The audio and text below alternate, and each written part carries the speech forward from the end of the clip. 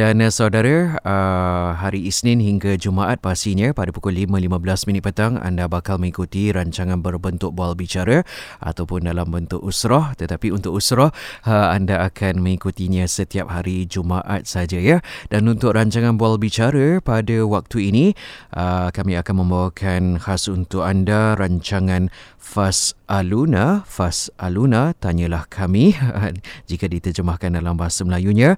Dan pada hari ini kita bakal membicarakan satu topik yang cukup menarik. Apapun saudara, berbicara tentang kehidupan pada hari ini tidak dapat lari dengan kitab panduan seluruh umat Islam yang sememangnya padat dengan ilmu dan hidayah bagi sesiapa yang dikenakinya. Cuma yang paling menyedihkan pada hari ini ialah masyarakat Islam itu sendiri yang tidak melihat ilmu sains dan agama perlu kepada interaksi yang kukuh di antara kedua-duanya. Untuk itu, saudara, bagi merungkai perkara tersebut, topik perbincangan kita menerusi rancangan Fas'aluna pada petang ini bakal mengupas tentang hubungan sains dan Al-Quran di dalam memahami tanda-tanda kekuasaan Allah Subhanahu Wa Taala.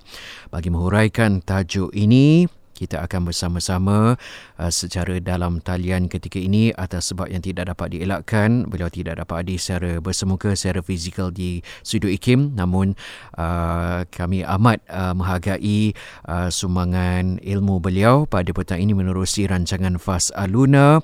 Untuk itu, kita terus saja bersama beliau secara dalam talian ketika ini.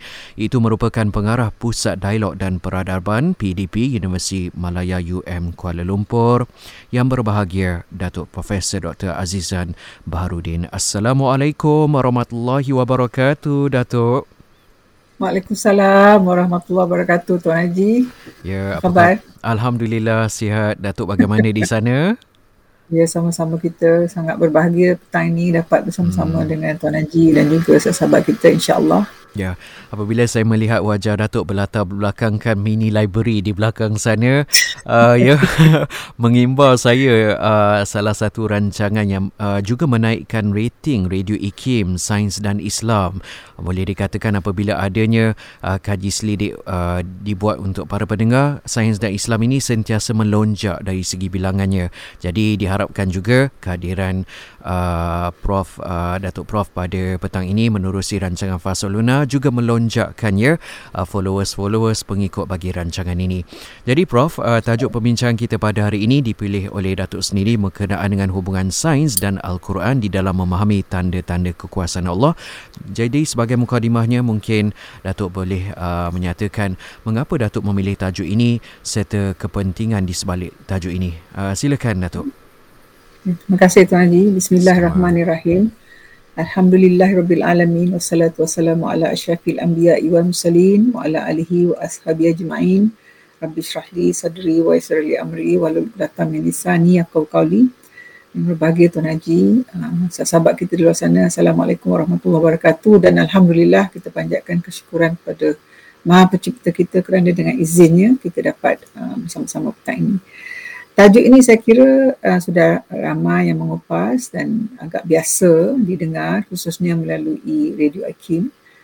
Tetapi kita masih membawanya petang ini kerana ada beberapa perkara asas saya kira tentang tajuk ini yang mungkin boleh diulang-ulang, kan Tuan Haji ya.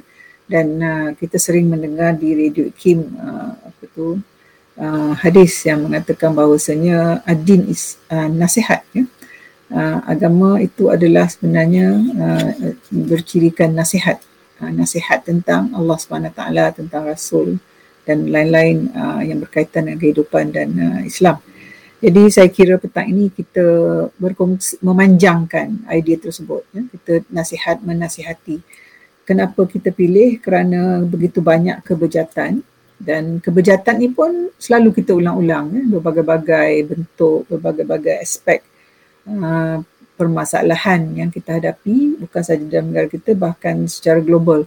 Dan hari ini saya rasa tidak keterlaluan jika apa-apa yang kita sebut ini kita mesti melihatnya sebagai mempunyai implikasi, kita kata secara planetary, secara global, kan ya. Sebab dunia hari ini sangat kecil, diakibatkan oleh teknologi komunikasi yang membolehkan kita merentas laut dan segala-gala. So masalahnya saya kira khususnya masalah situasi yang kita hadapi ini, kebejatan ini menunjukkan ada sesuatu yang kurang lah. Yang ilmu agama kita saya rasa sudah banyak, sudah mendalam dan berbagai-bagai, tetapi kenapakah masih kita hanya melihat menekankan hukum hakam sahaja. Itu satu yang penting. Saya rasa di sini sains boleh memainkan peranan. Kenapa hukum hakam Tuhan, kenapa ketentuan. Perkataan hukum hakam itu sendiri pun saya rasa boleh dikembangkan lagi. Peraturan-peraturan kehidupan ini seperti yang dihuraikan dalam Quran dan hadis itu kenapa sangat sukar kadang-kala diikuti.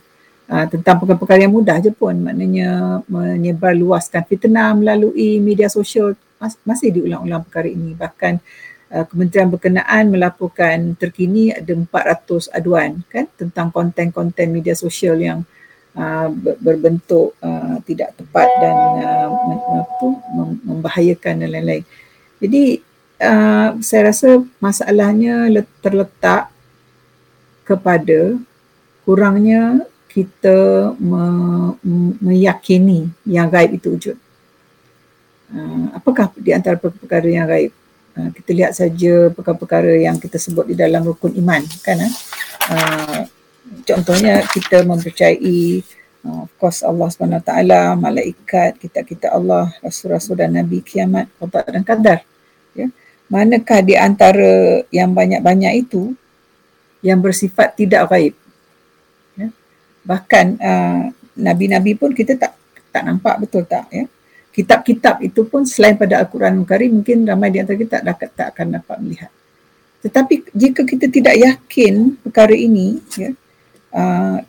kita kata bermasalah lah. Kita belajar seolah-olah kita bertaklid dengan apa yang kita harus percaya, tapi dia tak beri kesan kepada kita. So isu keimanan, ketandusan keimanan, dan kita cakap itu dengan rendah hati lah. Mungkin ada orang kata tak ada masalah itu, tak ada kat saya memang kuat iman. Ya. Tetapi mungkin di peringkat individu, tetapi di peringkat masyarakat masih lagi ada isu, khususnya di kalangan golongan muda.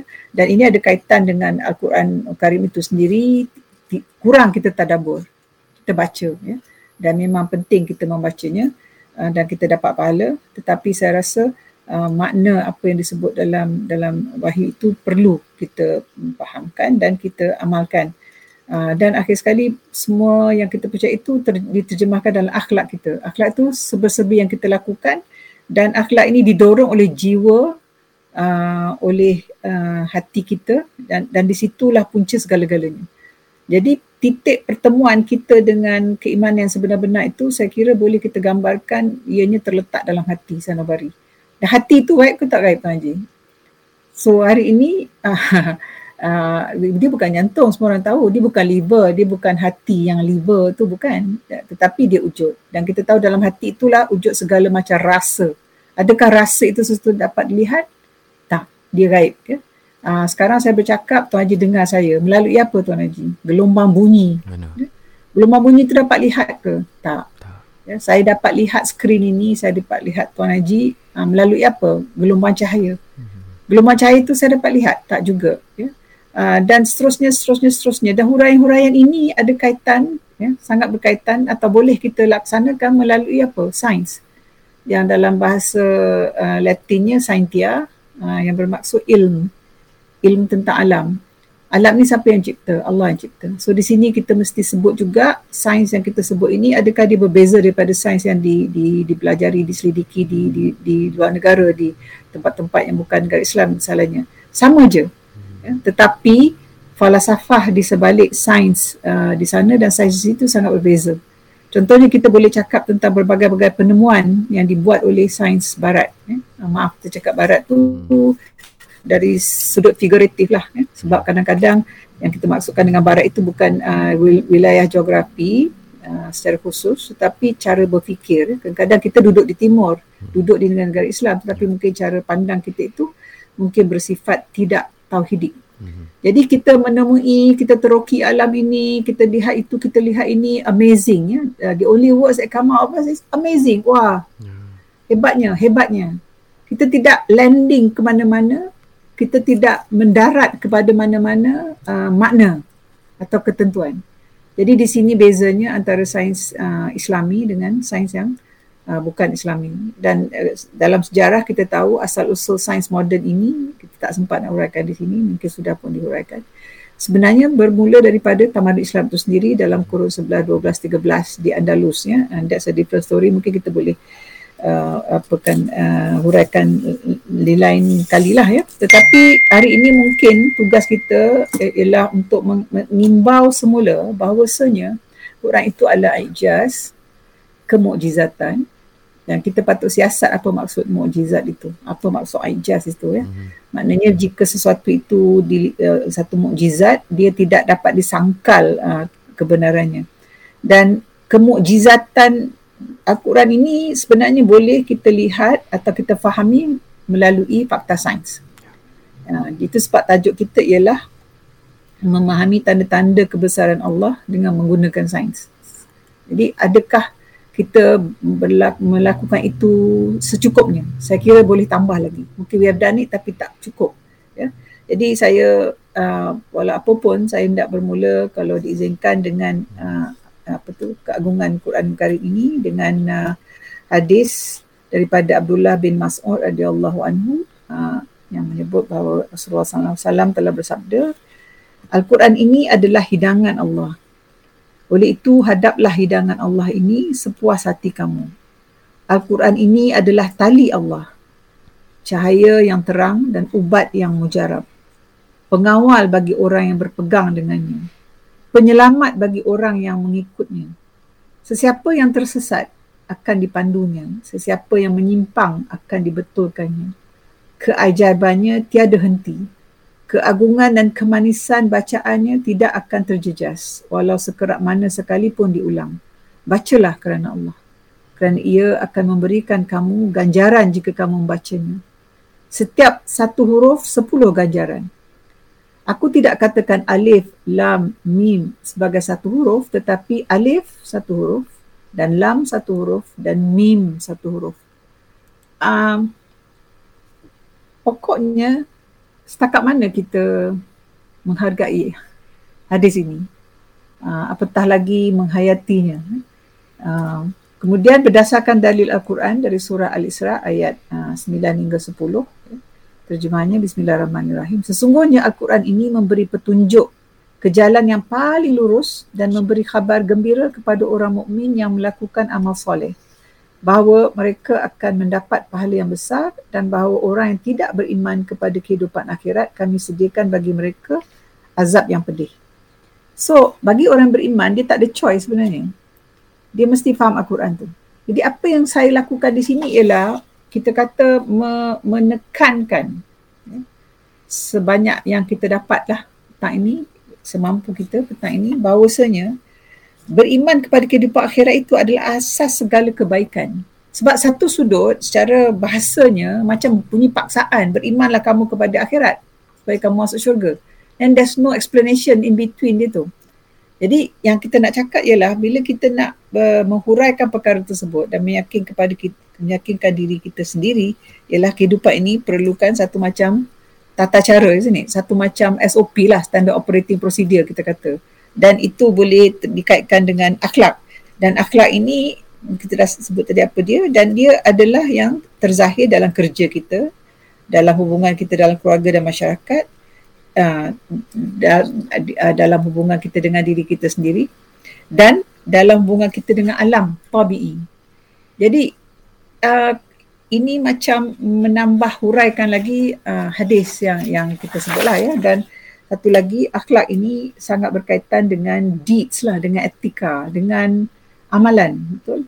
Dan akhir sekali, itulah yang amat dipentingkan berdasarkan surah Az-Zalzalah ayat 6 hingga 8, terjemahan. Pada hari ini manusia keluar, pada hari kiamat itu, ya, dari kuburnya dalam keadaan berkelompok-kelompok untuk diperlihatkan kepada mereka balasan segala perbuatannya. Maka barang siapa mengerjakan kebaikan sebesar zarah, nescaya dia akan melihat balasannya. Dan barang siapa mengerjakan kejahatan sebesar zarah, nescaya dia akan melihat balasannya. Tak ada kejahatan yang terlalu kecil untuk tidak diperhatikan oleh Allah dan tiada kebaikan sekecil mana pun yang tidak akan dibalas. So semuanya kita kata dalam bahasa Inggeris, it boils down to what do you do actually, kan? Apa yang kamu kerjakan, amalkan, ya? Jadi ini yang saya rasa kita kurang memikirkan. Dalam kita hanyut dengan kepantasan teknologi, dengan kita hanyut dengan kebolehan kita bergerak ke sana ke sini, kita kurang memikirkan impak, dampak apa yang kita buat itu, dan yang lebih penting lagi niat kita melakukannya, dan lebih penting lagi kenapa kita berbuat segala-gala perkara yang kita sebut itu. Dan sebab dalam hidup ini kita kena tahu kita datang daripada mana. Semasa kita di sini bagaimana kita nak hidup, bagaimana panduan itu tadi datang pada mana, kan? Dan selepas kita meninggal tempat ini, kita ke mana pula? So semuanya balik kepada rukun iman tadilah, ya. Dan kebejatan masalah keimanan ini terzahir, ya. Kita sudah lihat dalam surah Ar-Rum misalnya, ya. Ayat 41, di mana telah kelihatan di darat dan di laut berbagai-bagai kerosakan hasil daripada tangan manusia. Dan Allah sengaja hendak manusia rasakan akibat perbuatan mereka itu supaya mereka berpatah balik kepada jalan yang lurus. Dan apakah jalan yang lurus? Jadi di sini kita menekankan tiga perkara lah, Tuan Haji, ya. Back to Quran dan hadis, semua tahu itu. Tetapi pulang balik kepada Quran dan hadis itu dengan satu pengalaman yang mungkin menukar akhlak kita. Dan untuk itu kita perlu memikirkan dan mungkin satu ayat Quran yang sangat kita kata sangat menggugat perasaan kita ialah tentang perkara ini, ialah surah Ali Imran ayat 190 hingga 191. Tentang penciptaan langit dan bumi, ya. Artinya ayat ini bismillahirrahmanirrahim, sesungguhnya dalam penciptaan langit dan bumi dan silih bergantinya malam dan siang terdapat tanda-tanda bagi orang-orang yang berakal, iaitu orang-orang yang mengingat Allah sambil berdiri atau duduk atau dalam keadaan berbaring, dan mereka memikirkan tentang penciptaan langit dan bumi. Saya berkata, ya Tuhan kami, tiadalah Engkau menciptakan ini dengan sia-sia.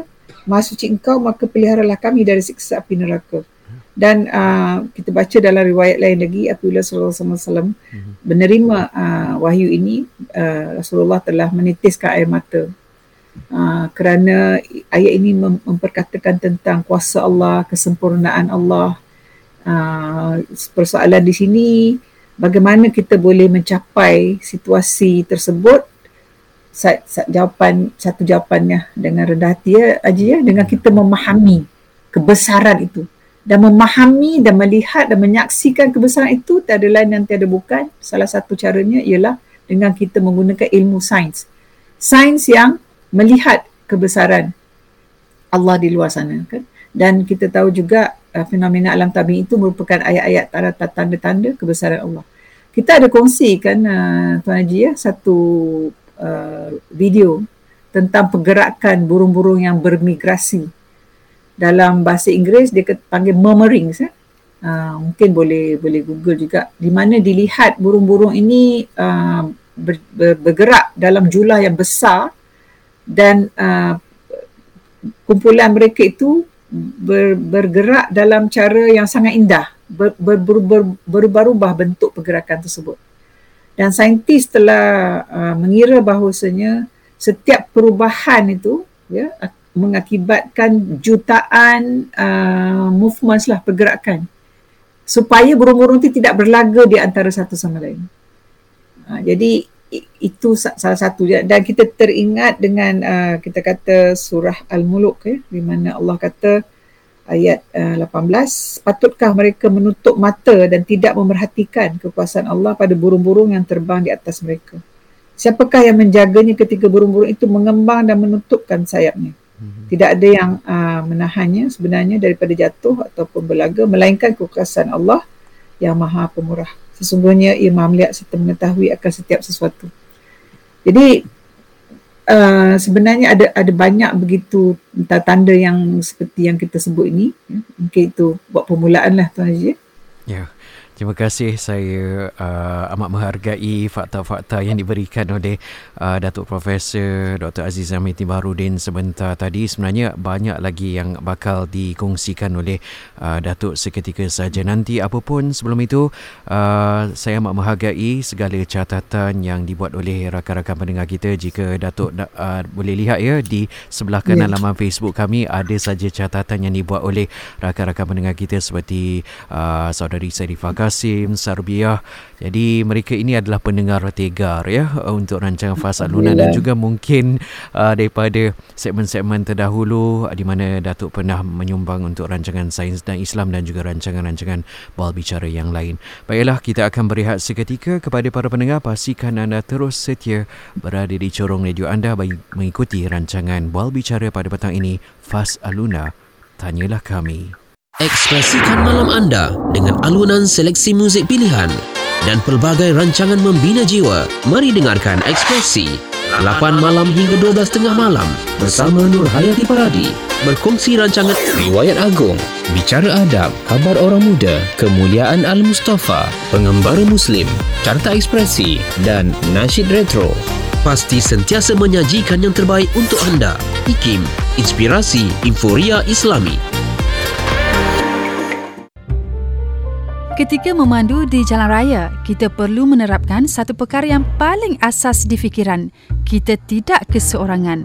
Jalan raya adalah tempat yang digunakan secara bersama. Jadi, sama ada anda memandu sebuah kereta murah ataupun berharga berjuta-juta ringgit, anda wajib mematuhi peraturan jalan raya. Betul tu. Umpamanya, memandu mengikut kelajuan ditetapkan. Beri isyarat jika anda mahu memotong dan gunakan cermin sisi, cermin pandang belakang dan melihat blind spot sebelum memotong kenderaan lain. Utamakan keselamatan. Anda pemandu bijak. Kota Baru 89.8.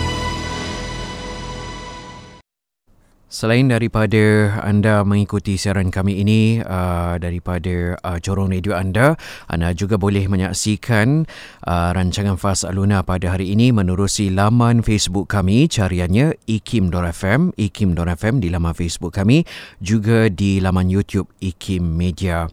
Baiklah saudara, kita masih lagi bersama-sama tetamu jemputan kita pada hari ini yang juga merupakan penerima anugerah Maidur Rasul sallallahu alaihi wasallam peringkat kebangsaan bagi tahun 1444 Hijriah 2022 Masihi, yang juga itu dipilih sebagai ikon sains dan peradaban. Datuk Profesor Dr. Azizan Binti Baharudin kini berada di sera dalam talian ketika ini untuk rancangan Fas Aluna. Terima kasih Datuk ya kerana sudi bersama-sama dengan kami pada petang ini.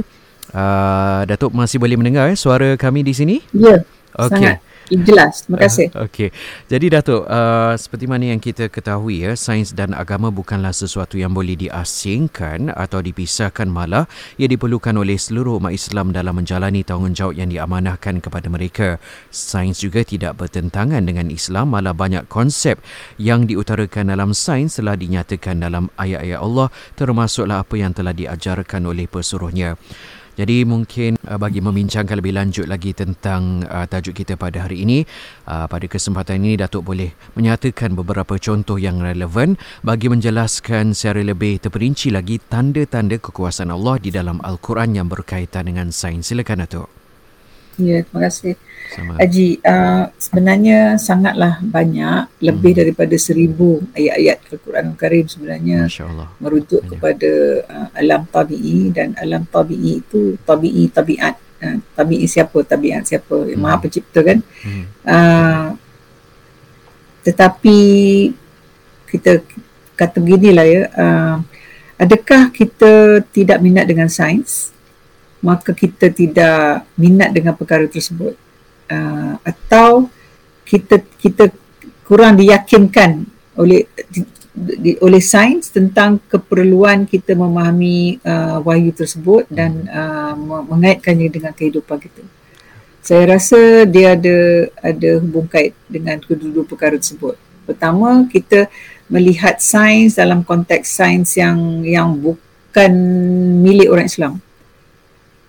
Seperti kita kata tadi, sains itu daripada saintik, ia hanya bererti ilmu yang kita dapati daripada kita mengkaji, kita mencerapi alam ini, ya. Kita ambil contohnya tentang kejadian langit dan bumi lah yang disebut banyak dalam banyak-banyak ayat tadi, dan kita melihat di dunia angkasa raya lah contoh, ya. Kita melihat bagaimana cakrawala di luar sana wujud, ya.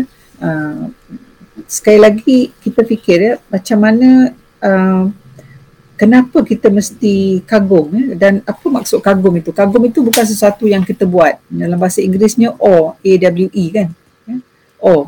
Ini kita selalu guna perkataan awesome kan, dan kita guna awesome itu untuk berbagai-bagai perkara kan. Awesome lah awak ni, awesome itu, awesome ini. Tapi kita lupa yang paling awesome itu siapa, ya? Iaitu penciptaan Allah SWT. Dan ada 100 hingga 200 bilion galaksi di luar sana contohnya, ya. Galaksi itu ialah satu kumpulan matahari-matahari atau satu kumpulan, satu gugusan bintang-bintang. Dan setiap bintang itu ialah satu matahari dengan beberapa atau sejumlah planet di sekitarnya, seperti sistem matahari di mana kita berada sekarang ni lah. Jadi matahari kita itu, ya, dengan bumi dan beberapa planet lain di sekitarnya sedang berputar bersama-sama beberapa juta, ya, matahari yang lain, ya, di dalam satu galaksi yang dipanggil Milky Way lah, kan kita tahu kan. Dan Milky Way ini adalah satu dalam 100,000, ya, ataupun satu dalam 200 bilion galaksi dalam alam ini. Itu angka yang didapati dalam tahun 2022. Tahu sudah? Apa maksudnya? Maksudnya ada lagi ke? Ya, ada lagi. Alam ni masih berkembang. Jadi kan, untuk kita appreciate, untuk kita hargai makna benda tu sampai kita nak menitiskan mata seperti Rasulullah yang berlaku pada Rasulullah SAW, perlu ada satu macam ilmu lah dalam kepala kita, bahawa dan ilmu itu bukan masa dulu macam zaman dulu Tuan Haji, sangat sukar untuk kita memahaminya. Saya kena belajar kat universiti Bachelor of Science, kan, sarjana muda sains baru saya faham. Tak, zaman ini Tuhan telah permudahkan segala-galanya, dan kita boleh memahami perkara ini tidak susah langsung. Dan kita maknanya bumi ini lebih halus daripada debu yang paling halus di dalam alam semesta. Tetapi apakah manusia ini? Manusia ini ialah makhluk Allah yang sangat mulia, yang sangat penting, ya? Dan manusia ini mengucapkan syahadah, ya? Dan manusia ini menyaksikan tiada Tuhan melainkan Allah. Maknanya dia satu makhluk yang diberi akal, dan dengan akal inilah boleh dia menjalankan aktiviti saintifik tersebut. Jadi kita nak minta semua kita, seperti yang dikatakan oleh Profesor Al-Faruqi, dia kata every Muslim is born a scientist. Setiap Muslim ini dilahirkan seolah seperti saintis. Apa artinya? Dia sentiasa melihat, dia akur dengan apa yang dia lihat, dia tidak membohongi dirinya. Ya. Jadi kalau sekiranya dia melakukan sesuatu dan perkara itu mempunyai akibat yang buruk, dia mesti mengakui perkara itu dan jangan mengulanginya lagi perkara itu. Betul. Tapi adakah itu yang kita lakukan? Tidak. Kita terus melaksanakan perkara yang tidak patut itu. Ya. Contohnya, minta maaf lah, kita sebutlah lagi alam sekitar tu kan. Kita terpaksa sebut itu sebab climate change, perubahan iklim itu yang paling dekat dengan kita sekarang ini. Ya. Seperti kita kata surah Ar-Rum itu, ya. Saban hari kita diberi berita ataupun kita mendapat berita tentang alam tabi'i yang menduka citakan. Peristiwa Batang Kali yang paling terdekat, betul. Sebelum tu banjir, dan yang kecil-kecil yang kita anggap kecil, ya, fenomena gajah-gajah sudah mula masuk ke taman-taman perumahan dan untuk menjejaskan tumbuh-tumbuhan oleh petani.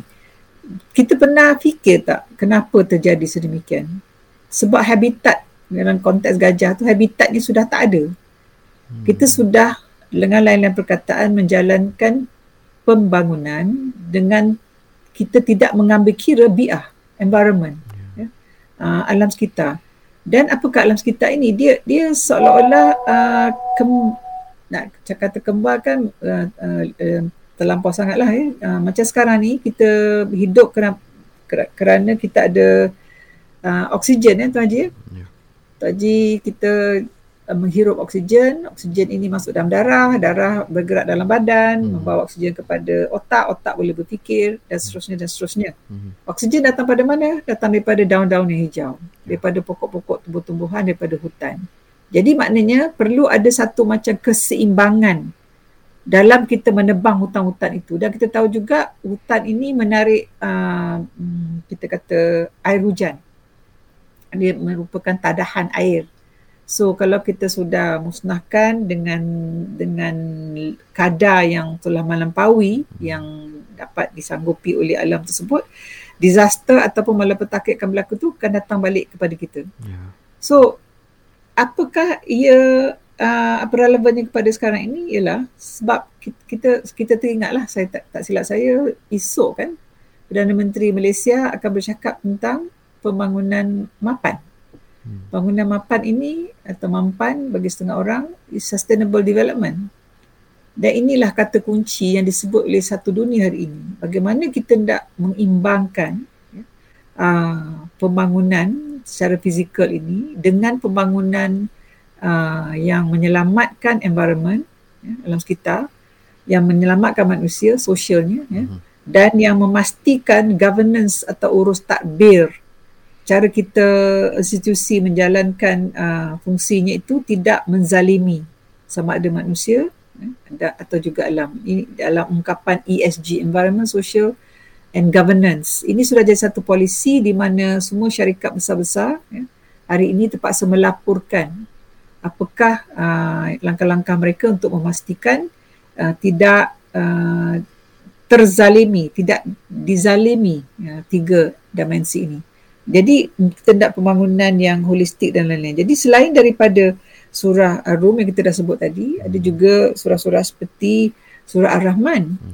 Yang kalau Tuan Haji teliti, dalam tu ada 32 kali, tak silap, ataupun 33 kali Allah SWT bertanya kepada kita, dan nikmat aku yang manakah telah kamu dustakan? Dan dalam surah itu juga Allah bercakap tentang keseimbangan, mizan, al-mizan. Jadi ini sesuatu yang perlu ditadabur, difahamkan dan diaplikasi ke dalam kehidupan kita. Maknanya kita boleh, dan alam ini pun dicipta oleh Allah untuk kesenangan, untuk nikmat kepada manusia. Tetapi manusia sebagai khalifah, dan kita selalu dengar ini. Jadi itu sebab hari ini kita nyatakan lagi supaya sesuatu yang bersifat metafizikal, agama itu dia dianggap metafizikal lah Tuan Haji, spiritual ya. Jadi bila sebut spiritual, semua orang fikir dia bukan fizikal. Agama itu ialah perkara yang peribadi. Tak, dia tidak perkara yang individualistik, yang personalized. Tak, dia terpaksa tersebar ke dalam ruang lingkup di mana kita berada. Ya. Itu sebab kita kata Islam itu is complete way of life. Jadi, tak ada apa-apa yang baru yang kita nak ketengahkan, tetapi yang kita nak huraikan di sini ialah apakah, what does it take? Bagaimanakah kita nak menanamkan keyakinan yang tidak berbelah bagi ini dengan kita melihat perkara itu dengan mata hati sekali, bukan saja dengan mata kepala, itu satu, dan sains membolehkan. Dan daripada situ kita melihat kebenaran apa yang disebut oleh Quran dan hadis ya, sebagai sesuatu yang mutlak, yang tidak berubah-ubah lagi. Yang di sinilah kita kata, kalau saya katakan kelebihan, mungkin ada orang kurang setuju. Kalau saya kata dengan Tuan Haji ya, kalau Tuan Haji campak plastik banyak-banyak ke alam sekitar, apa jadi? Kan dia akan pergi ke laut, dimakan oleh ikan dan lain-lain. Betul. Adakah itu sesuatu yang boleh disangka oleh sesiapa? Tak. Kalau tak percaya, buat je lah. Dan sudah pun dilaksanakan oleh orang. Kan dilaksanakan, dah dilakukan pun. Kan? Jadi, this is scientific fact, empirical, bukti empirical. Nah, dengan cara yang sama, banyak perkara yang Rasulullah SAW suruh kita buat, yang bertitik tolak daripada Quran dan hadis juga, sebenar-benarnya adalah tentang realiti yang benar-benar ada. Boleh tak kita faham? Boleh tak kita jangan degil? Saya gunakan perkataan yang agak straightforward lah Tuan Haji ya. Kenapa kita degil Tuan Haji? Kenapa kita degil? Ya. Dan itu hanya bermakna kerana kita masih tidak mendapat rasa ketundukan, rasa rendah hati, rasa rendah diri, ya. Hasil daripada kita memahami kekuasaan Allah itu. Ya. Ada orang yang tak ada bertauhid, dia kata, kalau betul-betul Tuhan tu Rahman dan Rahim, kenapa dia buat neraka? Kita tak, Allah saja yang tahulah kenapa Allah buat neraka, tetapi Allah juga mempunyai sifat yang maha adil. Salah satu nama dia ialah dia sangat adil, ya. Jadi jika kita membuat sesuatu yang melanggar peraturan alam ini, dan siapakah mencipta alam ini, siapa meletakkan peraturan dalam alam ini yang menzahirkan keseimbangan tadi? Allah SWT. So this is not your world. Alam ini bukan anda punya. Alam ini Allah punya, dan Allah sudah siapkan peraturannya, dan jika anda langgar, anda tiada tempatlah di dalam alam ini. Salah satu cara melihat perkara tersebut. Jadi kalau anda langgar juga, anda akan merasalah dia punya akibatnya. Jadi bagaimana kita nak melihat perkara ini difahami dan diamalkan seterusnya. Sebab kita masih lagi bercakap tentang indeks rasuah, masih lagi bercakap tentang indeks kebejahatan yang berbagai-bagai. Dan kita ada kadang-kadang dihidangkan juga berita-berita yang kurang menyenangkan, bagaimana sahabat kita memilih untuk jadi ateis, memilih untuk keluar daripada agama dan lain-lain. Jadi bagaimana kita nak menghuraikan perkara ini, nak memastikan dengan kita melihat bahawa Quran itu memang ijaz, memang mukjizat, bukan sesuatu yang dibuat oleh manusia. It's very simple matter, tetapi nak sampai ke situ perlu ada ilmu sains, perlu ada ilmu yang memperlihatkan kepada mata kasar kita, kepada akal kita, dan itulah kelebihan kita kan. Dan tanpa akal tak ada, kita kata, pemikiran bagi orang-orang dan orang-orang beriman ini ialah orang-orang yang menggunakan akal kan? Dan mereka inilah ulul albab, seperti ayat Ali Imran yang kita sebut di awal tadi kan.